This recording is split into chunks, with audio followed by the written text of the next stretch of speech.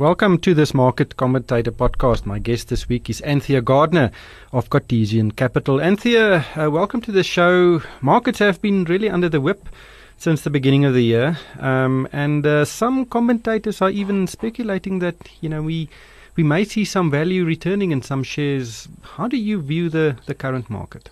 Hi Rick, great to be back. Yeah, since last we spoke, I think the market has been incredibly volatile, and it really does feel like we're forming the perfect storm, aren't we? Kind of what's going on in the political, the socio-economic, and then of course the market. Granted that our market does seem to be a little bit dislocated from the economy.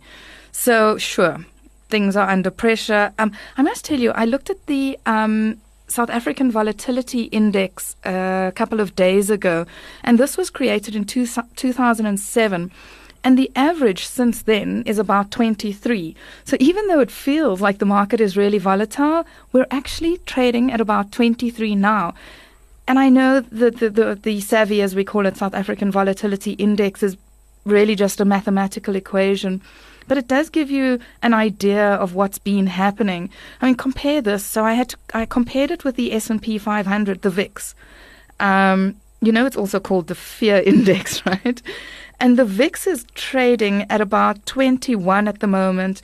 So whereas the VIX kind of long-term run average is in kind of mid-teens, since the SAVI was created, and I had to do kind of like-for-like time horizons in 2007 to currently, the VIX average is also about 21. So it's not like the volatility is any much higher at the moment than it has been in the last, 8 years or so? But you see many big companies jump or fall 10% on a daily basis sometimes. And that seems to create the perception that it's a lot more volatile than you say it actually is. That's true. Think about Anglo American, for example. In the last 5 trading days, it's up 34%. Granted, year to date, it's still down over 50%.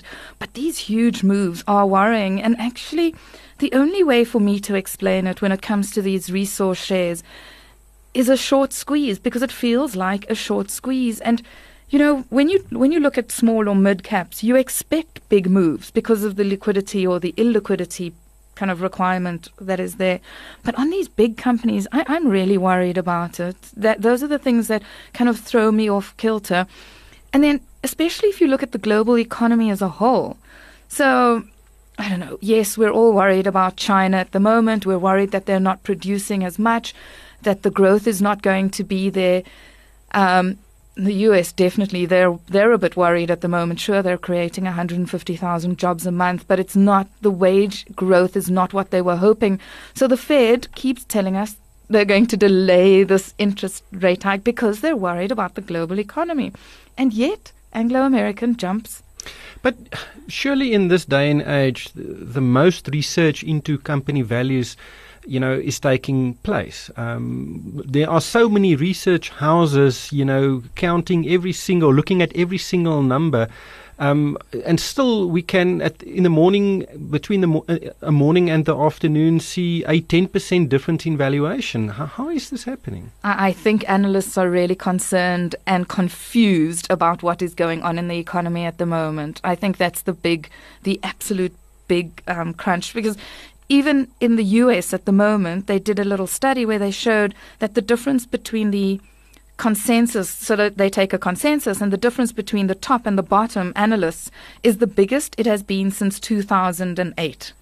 So there's a clue in that. It really says that even though we're sitting here doing all our analysis with all our big spreadsheets, it's very difficult to know where we're going from here. That the data seems to be almost contradicting itself. And this kind of disbelief in the China growth or the China hard landing or soft landing, and whether or not China can change from being a manufacturing into a services economy fast enough, we just don't have the answers. And then, of course, at the same time, you have all the quantitative easing or threats of quantitative easing, or everybody trying to boost their economy or their stock market. China, for example, they keep pumping cash or liquidity into the system. And I think that's just to prop up the stock exchange, not so much the economy. I really do believe what they're doing is just trying to make everybody not panic, which I believe to an extent, I guess, they're winning that battle. How do you manage a equity fund in this environment? With a lot of difficulty and many sleepless nights, Drake. So one of the funds that I manage is called the Navigator Plus, and it very much looks like an enhanced benchmark. So what I do is, in theory, I create the benchmark, and then I look at the shares that I do and don't like. And everything really is about risk management. Everything is What about... is the benchmark? The SWIX, the Shareholder Weighted Index. And everything really about risk is about risk management. So I'm trying not to be kind of outperforming my benchmark by 15 and then underperforming by 15. I'm trying for a low dispersion around the average, which when the market falls does hurt me a little bit, I must admit. That kind of gives me sleepless nights.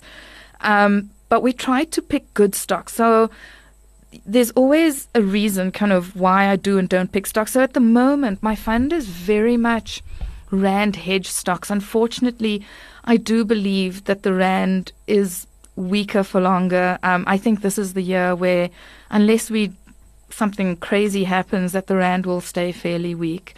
So it does help that 50% of the shares on the JSE get their revenue from offshore. That's certainly going to protect us in a manner of speaking, but you still want to look at companies that have strong balance sheets going forward. Let's look at the companies you are overweight in: Naspers, Advitech, Mediclinic, Bright and SAB Miller. Obviously, blue chip companies. Quickly, why those companies? Okay, Advitech is different because it's a completely local business, so all its revenue is local. But I do like it, and I have liked it for a while because I think they've got growth. They're fairly recession-proof. So because they're playing in the space between kind of high-end education and the very low-end, they're in the middle. And really they have schools that are now still kind of in startup. They've got about 30% of their schools in startup phase still. So they've got a lot of growth perspective.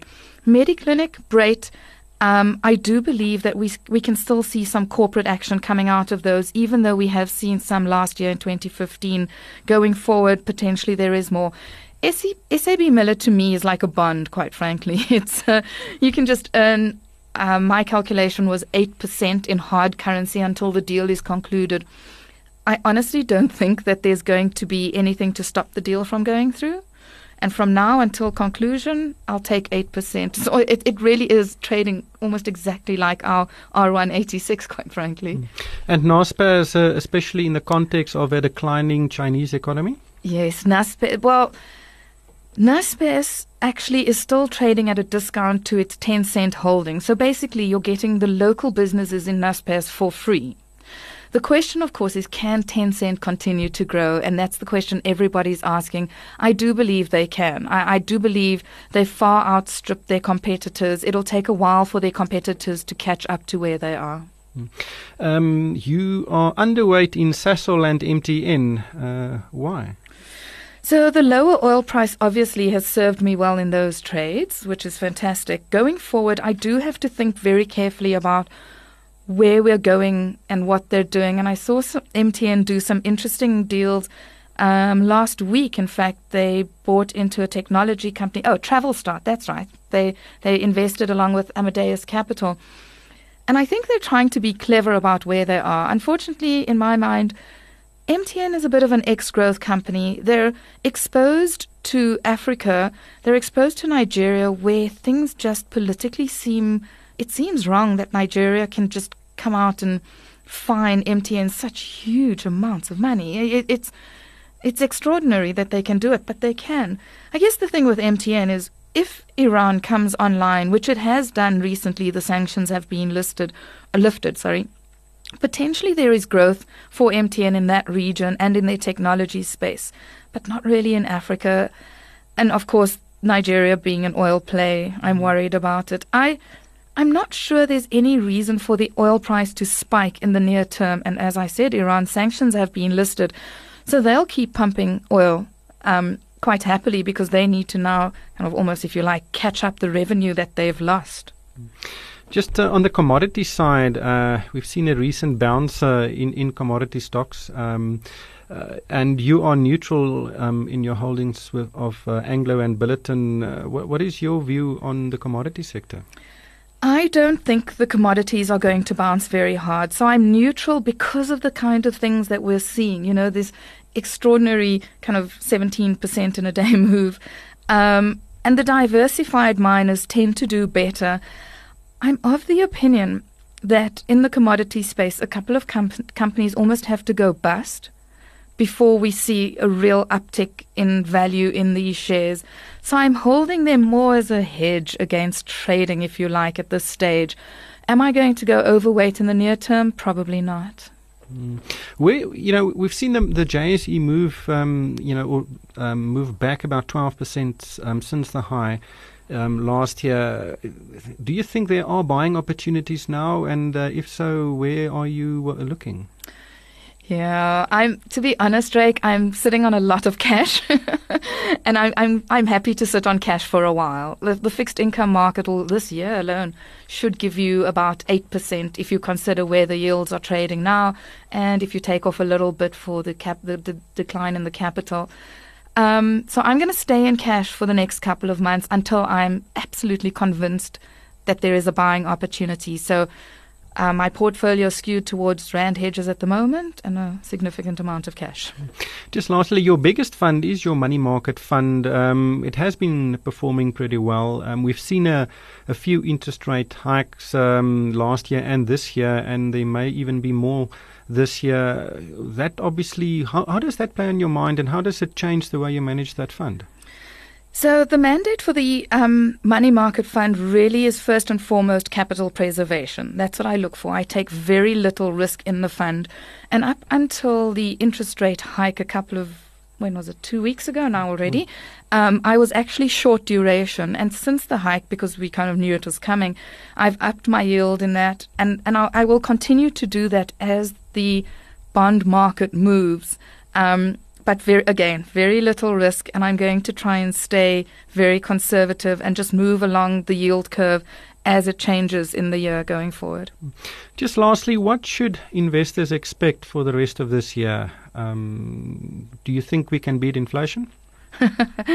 Wow, that's such a good question. I don't actually think. If you're looking just at the equity market, I think on average, you're going to struggle to beat inflation. It is a stock picker's market. I find myself saying that a lot, but it does feel like an absolute you've got to choose the blue chips. You've got to choose the right stocks with strong balance sheets, with a bit of rand hedge in the local market to see yourself through. It's almost an avoidance of the companies that are going to struggle or that are going to fall by the wayside. But if you have a significant exposure to equities, would it be a advisable strategy to move some to the money market? I absolutely think so, yes, absolutely. Anthea Gardner is from Cartesian Capital.